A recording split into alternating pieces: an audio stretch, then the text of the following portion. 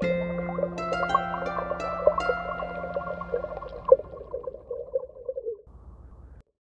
number of years ago, I had the opportunity to travel around Israel. To go around Israel was one of the great joys of my life, and one of the places that we went was a region called Megiddo. Well, in this area of Israel, like many other areas in Israel, there is a lot of archaeological ruins and artifacts in different places. You travel throughout Israel, you see old things, you see old buildings that have fallen down, you see walls that have crumbled, and you find in various areas things that are antiquated. Now, when we went to Megiddo, there was something that I found, and to me it was quite the find. I was walking around, and on two occasions on the hillsides there, I found something that looked like a broken piece of a pot or an ancient ceramic or something. Now I lifted it up, and I showed our guide. I said, "Look what I have here." And here I am thinking I'm Indiana Jones, and I've got this great artifact. And he says, "That's not really that impressive. This is what's called a potsherd. It's part of a broken pot or clay vessel." Now, it might be old. It might even be centuries old, and yet there are a lot of these things around. And that's because over the centuries, one of the primary means or ways by which the Israelites would hold or house anything from water to scrolls, they would put it inside a clay vase or a pot or jar. And over the years, these clay pots and jars and the like would break. They were never meant to last throughout all time. They would break because they were fragile. And as they broke, their pieces would fall to the ground and no one cared to collect them up. And so you can find potsherds in various places of Israel. Now, upon thinking about this, I was reminded in 2 Corinthians chapter 4, the Apostle Paul talks about potsherds, so to speak. He talks about clay jars of clay. Specifically, he says this in 2 Corinthians 4. He says, "We have what we've got in jars of clay." We have this treasure, that which God has given us, the faith that is sown into our hearts and minds of spirit. It's housed in the equivalent of a clay jar, something fragile, something that will not last. We have this treasure in jars of clay to show us that this all-surpassing power is from God and not from us. A jar of clay is a temporary holding space. It's functional, it's utilitarian, but it is not permanent.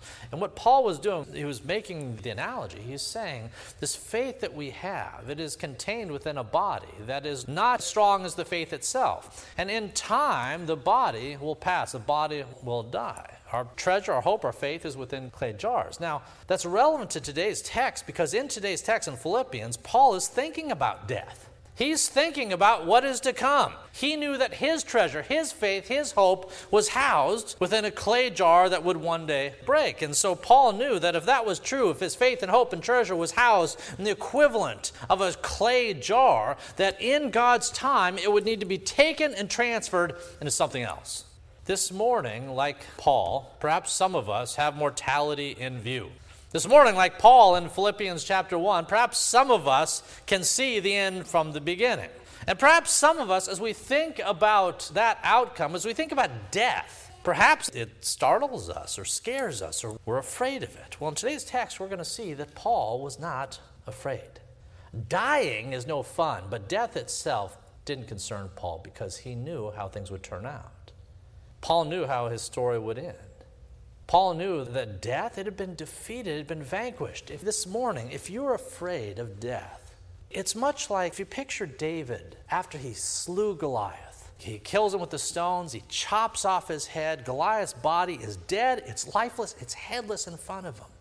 Do you expect David at that moment would be afraid of Goliath laying there headless, dead, and lifeless? Well, no. He wouldn't be afraid because Goliath had been defeated. The same is true with death. It has been defeated. Paul knew that. You and I should know that. And we should say with Paul that to live is Christ and to die, it's gain. There's an upside to it that you have not considered. Let's consider that upside now as we return to today's passage. Let's look at verses 19 and 20 and then work our way through the balance. Verse 19. "For I know that this," meaning his circumstances, his situation, "I know that this will turn out for my deliverance through your prayer and the supply of the Spirit of Jesus Christ, according to my earnest expectation and hope that in nothing I shall be ashamed, but with all boldness as always, so now also with Christ. Christ will be magnified in my body, whether through my life or death." All right. As we said earlier, last week we introduced the book of Philippians, and there's this interesting thing about Philippians. Again, it's written by a man in harsh, terrible circumstances. He's in house arrest, waiting trial by Caesar, and yet he's very passionate and excited and even joyful as he writes. His circumstance did not dictate his joy. So his situation was bad, but his hope was great. Now, part of the reason that he was so hopeful, if you remember, he was writing to the Philippians in order to thank them.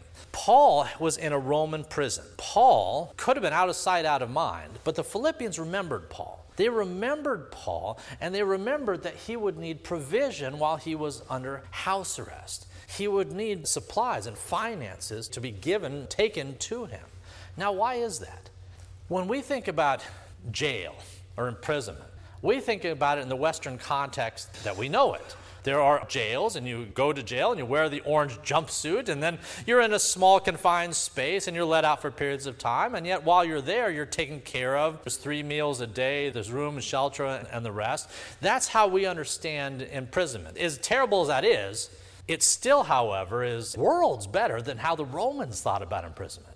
See, in Rome, they didn't have this mentality that if you were guilty of a crime awaiting trial, they didn't have this mentality that the state should even take care of those who were imprisoned. So what would happen is if you were under house arrest, you had to pay for your own room, shelter, and board. You had to take care of yourself even though you couldn't go anywhere. You still had to pay. And if you didn't pay up for your shelter, room, board, your rent, so to speak, if you didn't do that, then here's what prison looked like in Rome. They would take you outside, they'd shackle you to a stake in the ground, and if you made it, you made it, and if you didn't, you didn't. But the state was not going to provide for your needs. So that's the circumstances he was in. So what he needed was for other people, particularly for the churches, to step up and to provide for him in the midst of the situation. He needed folks to look out for his best interest and help him to have room, shelter, and board that he would need in order to live. Well, the Philippians had done that. A lot of churches didn't. A lot of churches, Paul was out of sight, out of mind. But the church in Philippi, they remembered Paul.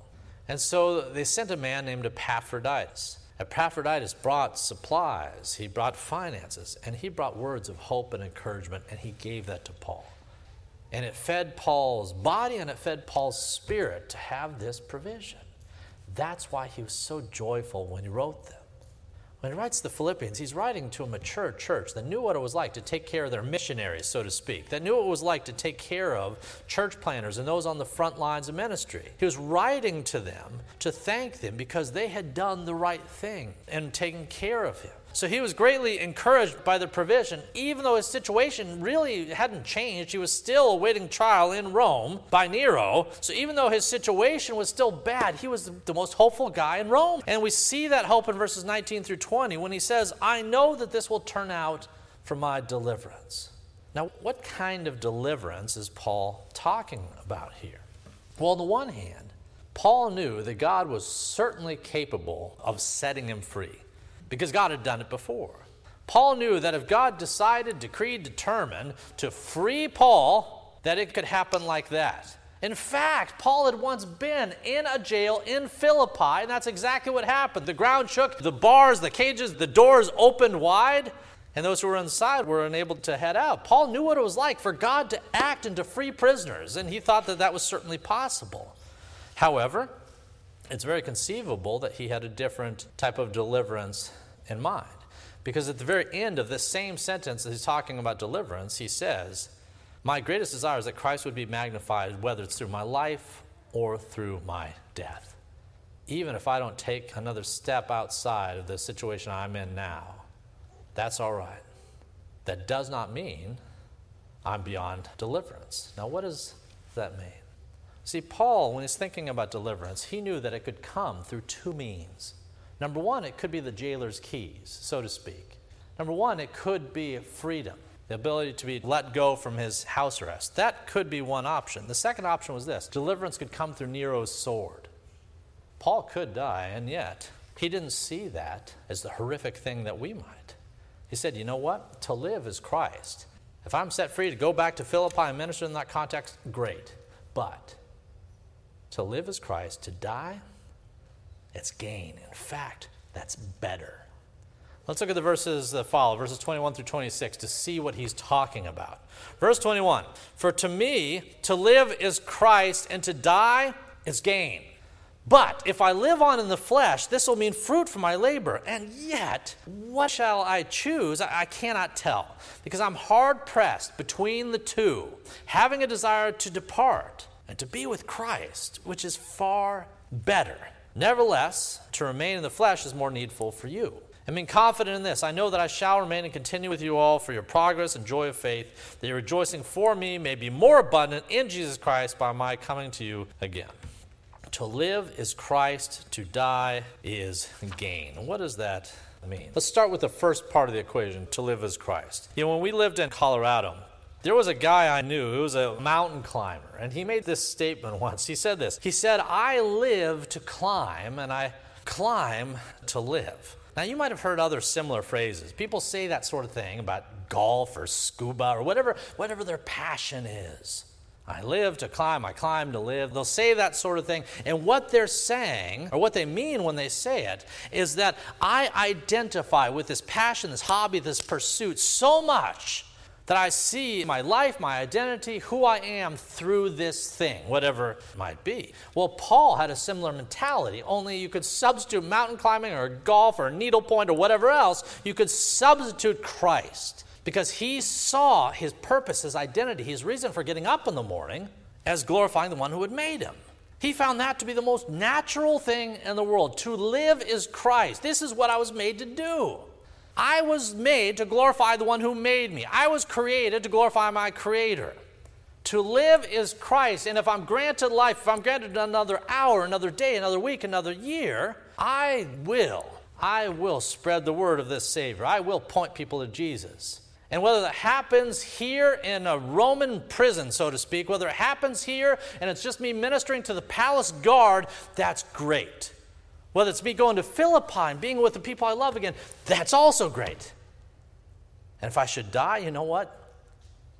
That's even better. That's even better, because not only do I love to serve my Lord and Savior Jesus Christ, but I long to be with him. I long to get to know him better. I long to dwell where he dwells.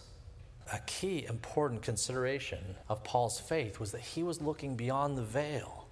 You and I get so stuck on the here and now. We get so stuck on the horizontal. We seldom think vertically, except as an insurance policy.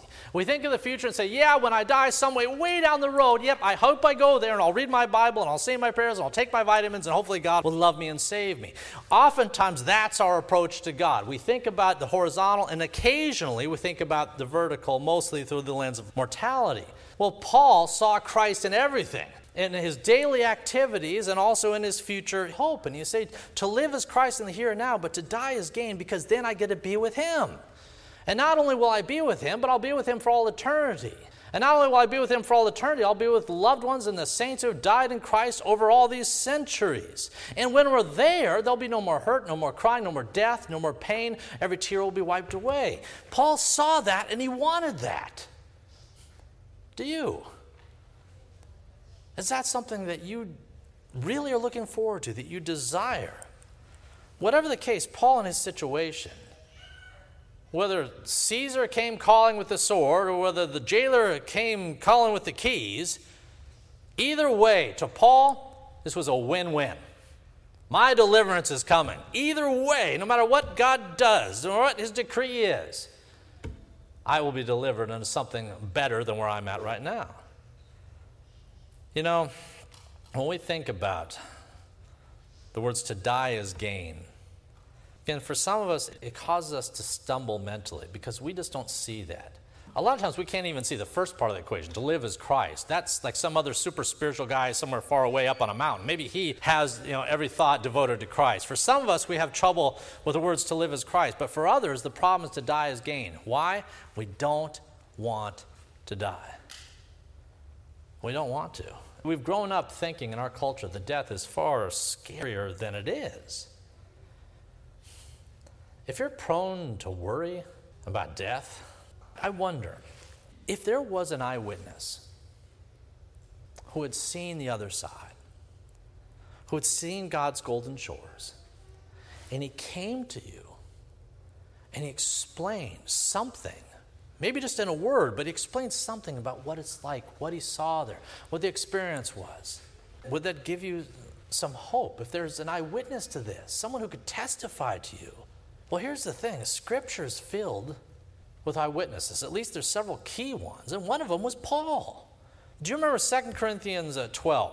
Apostle Paul, he was talking about this time in which God gave him, Paul, a vision of heaven. Specifically says, God took me up to the third heaven.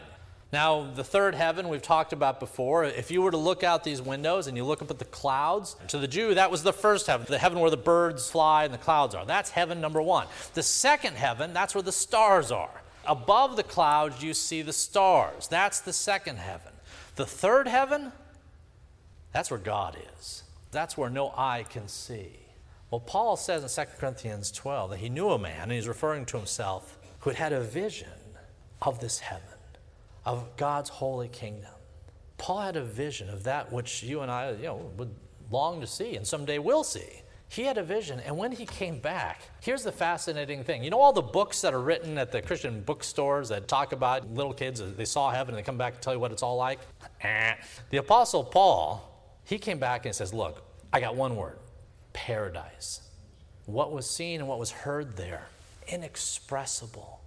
There aren't words in the human language to convey the wonders that are there. Inexpressible. He didn't have the ability and he didn't have the authority to even explain what he saw, but he gave us the word paradise. Now John the apostle, John was given a greater vision, and he was permitted to describe it in various ways. Well, amongst his descriptions in the book of Revelation, the Apostle John talked about the undiscovered country. He talked about it in this way. He says, I saw the new heaven, the new earth. For the first heaven, the first earth had passed away. Also there was no more sea. Then I, John, saw the holy city, New Jerusalem, coming down out of heaven from God, prepared as a bride adorned for her husband.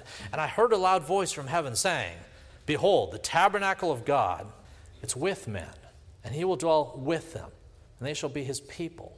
God himself will be with them, and will be their God. And God will wipe away every tear from their eyes. There shall be no more death, no more sorrow, no more crying. And there shall be no more pain, for the former things have passed away. Then he who sat on the throne said, Behold, I make all things new. You and I, who live out our days in a hurting, fallen world, we could use something new.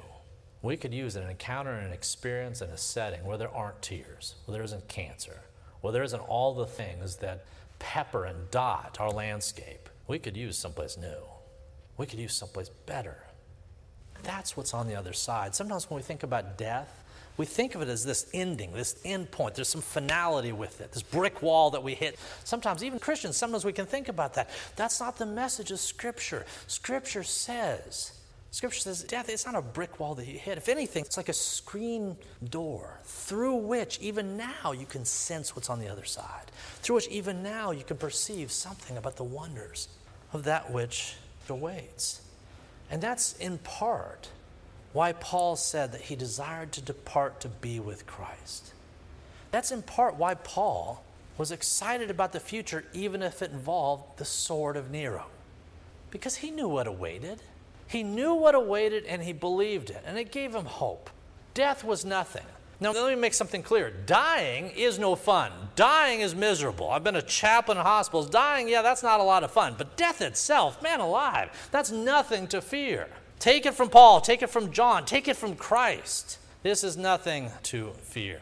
So Paul is explaining that. He's explaining his own outlook. To die is gain, and he's explaining it to people in Philippi that we're kind of anxious and nervous about these things. Whatever the case is, Paul anticipated that his departure had not yet come, and as long as God gave him breath in his lungs, whether it was another hour, day, week, year, he would use that time to edify and encourage people in Philippi and elsewhere, because it says in verse 24 that for me to remain in the flesh, that's more needful for you. I long to be there, but I'm all right being here because I know that you, the church that I love and care for, need the grace and words of encouragement that I have to offer. All right, what kind of encouragement was this? Let's look at verses 27 and 28. Verse 27. Only let your conduct be worthy of the gospel of Christ. So whether I come and see you or am absent, I may hear of your affairs, that you stand fast in one spirit, with one mind striving together for the faith of the gospel, and not in any way terrified by your adversaries, which is to them proof of perdition, but to you of salvation, and that from God. If you were to summarize these verses, what is Paul telling the church in Philippi? And he had to summarize it in 3-4 words. You might come up with this. You'd say, number one, Paul wants the church in Philippi to stay strong. Stay strong. They've been given a faith that is so much greater than the worldviews and belief systems and ideologies of everyone else around them. They stood on the rock, so they should stay strong. Number two, he said, stay united. There are a great many temptations, even in church settings. There are a great many temptations by which believers can be rent apart. And he says, don't let it happen. He says, we're striving together to one outcome, one finish line, with one hope and one Savior. Stay united, stay strong. Now, let me mention something about the circumstance of Philippi.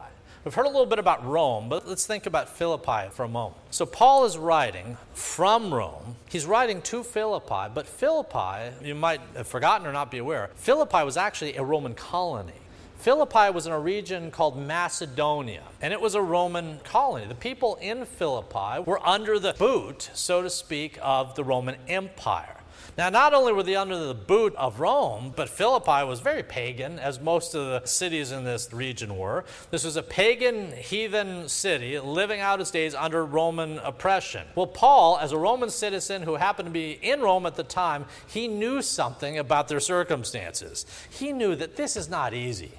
He knew that as far as a place to be and a circumstance to be in, that the believers in Philippi had it almost bad as he had it in Rome. There were dangers outside the door of the church, so to speak. There was those who were opposed to Christ and to Christians. And Paul knew that in time, maybe that very day, if not down the horizon, but in time, those dangers would be realized. And so he's trying to encourage them. He's, look, stand strong. When you're tested, when persecution comes, stay strong. And furthermore, stay together. Stay united. You're going to need that strength, and you're going to need that unity the day when difficulty comes. Let's talk about those difficult days in our final verses 29 and 30. Verse 29, for to you it has been granted on behalf of Christ not only to believe in him, but also to suffer for his sake, having the same conflict which you saw in me and now here is in me. You know, in our country, it is a good and honorable thing to give your life for your community and for your nation. We recently celebrated Memorial Day, and it's this same principle. It is good and virtuous and righteous and even loving to give up your life for your neighbor, to give up your life for your community, to give up your life for your nation, your kingdom, so to speak. And that's not just true of our country. Throughout the ages, this has been true of almost every society. To give up your life for king and country, that's considered a noble thing.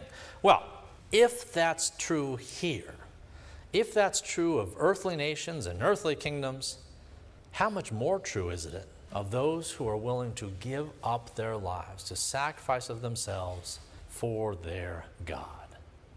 If it is good and noble and virtuous to die for your country, which it is, if that's good and righteous and virtuous, how much more so is it good and righteous and virtuous to give up, to sacrifice your life, your well-being, your things, your possessions, whatever it might be, on behalf of the kingdom of God and the king who reigns there. You know, once upon a time, the Apostle Paul, Paul went by a different name. What was it? Saul. Now, when you think of Paul, you think of Paul the Apostle, Paul the nice guy, Paul the virtuous, Paul the guy who wrote Philippians. You think of that. What do you think about when you think of Saul? When you think of Saul of Tarsus, what comes to mind? Well, if you remember what Scripture says about Saul of Tarsus in the book of Acts, you remember that guy was a villain. You remember Saul of Tarsus was absolutely one of the greatest villains in all of Scripture up to that point, up to Acts chapter 9. Why? Because he was one of the greatest persecutors of the church. In Acts chapter 9, he's on the road to Damascus, and he's breathing out threats and murder, is what the passage says. This was a bad guy. And yet, even though he was a bad guy, out of God's love for Saul, who would become Paul, Christ knocked him off his horse, so to speak. Paul was changed. He was converted. He was regenerated. He was enabled and persuaded to turn to Christ. And thereafter, he lived his entire life sacrificially. Paul had once been an enemy of Christ, but out of Christ's love for him, he was now not only a friend, but he was a child of God. Paul had been adopted. He had been adopted as God's own son. He had been granted a white robe of righteousness. He had been given the privilege to serve as an apostle and as an ambassador of Christ. Again, if you were to add up some of the things that God did for Paul when he didn't deserve an ounce of it, he saved him, he changed him, adopted him into his royal family, and then made him an ambassador for his own kingdom. Let me tell you something. This is true not just of the Apostle Paul. Everything I just said there is true of you. If you were a believer, God has changed your heart. He has regenerated you. He has granted you a white robe of righteousness. He has adopted you into his royal family and has made you an ambassador for his kingdom. The amount of blessings that we have, they're greater than the rain outside these doors. The amount of blessings that have been poured out upon us are more than we can think and more than we can count. And our response usually is thankfulness. We thank God because we know we couldn't do that on our own. God's given us things we don't deserve, and our typical response is to thank him for doing it. But you know what? There's one gift. There's one gift that sometimes we try to give back. There's one blessing that he's given us, one thing he's granted to us that we usually don't want. And it's what we see in this last verse. If you take a look in verse 29, it says, "It has been granted to you on behalf of Christ, not only to believe in him, but also to suffer for his sake." This is not phrased in the phrase of a curse. It's phrased in the sense of a blessing. It has been granted, it's been given to you as a gift. Not only the ability to believe in him, but the privilege of suffering for him. The privilege of sacrificing yourself for him who sacrificed himself for you.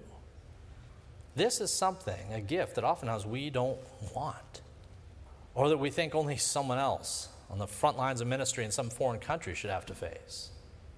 Suffering is something that we don't desire, and with that said, if it comes upon us, would we be ready? If your future was affected by your faith, if you knew that your temporal, material status here on earth, from now till the time God calls you home, would be affected greatly through your willingness to raise the flag of King Jesus, what would you do? Would you profess it readily, loudly, proudly? If your salary was to be cut in half because you were a Christian, is that a sacrifice you would be willing to make? If your freedoms were limited or denied because you were a Christian, just as Paul's freedoms were limited and denied because he was a Christian, is that a trade-off that you'd be willing to make? No one's saying that we're supposed to be masochists. Make no mistake. We're not supposed to be those who deliberately flog ourselves or try to make life needlessly hard. Absolutely not. And yet, if you fly the flag of King Jesus high, even today, let alone some point in the future, you will engender some level of antagonism or persecution. And yet, if the God who gave you everything also gives you the right and privilege to suffer for his sake, as verse 29 declares, is it not a good and honorable thing for you to accept that is a good lot in life to have, to be known as one who suffers on behalf of your King? Paul knew this to be true. For to you it has been granted on behalf of Christ not only to believe in him, but also to suffer for his sake, having the same conflict which you saw in me and now here is in me. In closing this morning, I'll tell you this: certain sacrifices are worth making. Christendom in our day and age, in our culture, North American and evangelical Christianity, will tell you it's about your health and your wealth and your prosperity, these things that God will add on top of your life, that your life is pretty good right now and Jesus will just make it better. That's the message of so much of Christendom. Well, the message of Paul and Scripture and Christ himself is that sometimes there is a cost and a sacrifice that you will realize, that you will experience, that you will encounter if you raise this flag of Christ. And these sacrifices are worth every ounce of it. Certain sacrifices are worth giving your all. Suffering for the sake of Jesus, that's at the top of the list. Again, culturally, we don't see that, and we don't have to experience it, thank God, as much right now. But if that should change, what will our response be? There are odd cultural winds blowing even now. We don't know the outcome. We don't know the timing. But the trajectory doesn't look that great. And with that being said, whether we stand for God and His Word or whether we hide our face in our beliefs in order to make peace with His enemies, this is a decision point that may well be on the horizon. Paul knew it was on the horizon for the Philippians. For you and I, this might be a little academic. For the Philippians, it wasn't just on their horizon, it was in front of their noses. Should that ever happen to us, what would we do when that hour should come? Well, as a church, this verse is our response. With one mind, we must strive together for the faith of the gospel, not in any way terrified by our adversaries, which is to them a proof of perdition, but to us of salvation, and that of God. Let's pray for the grace to have that sort of profession both now and the time yet to come. Let's pray. If you'd like to check out additional recordings or videos by Dr. Toby Holt, please visit our website at fpcgulfport.org. And if you're on the Gulf Coast, come join us at 11 a.m. Sundays at First Presbyterian Church of Gulfport, Mississippi.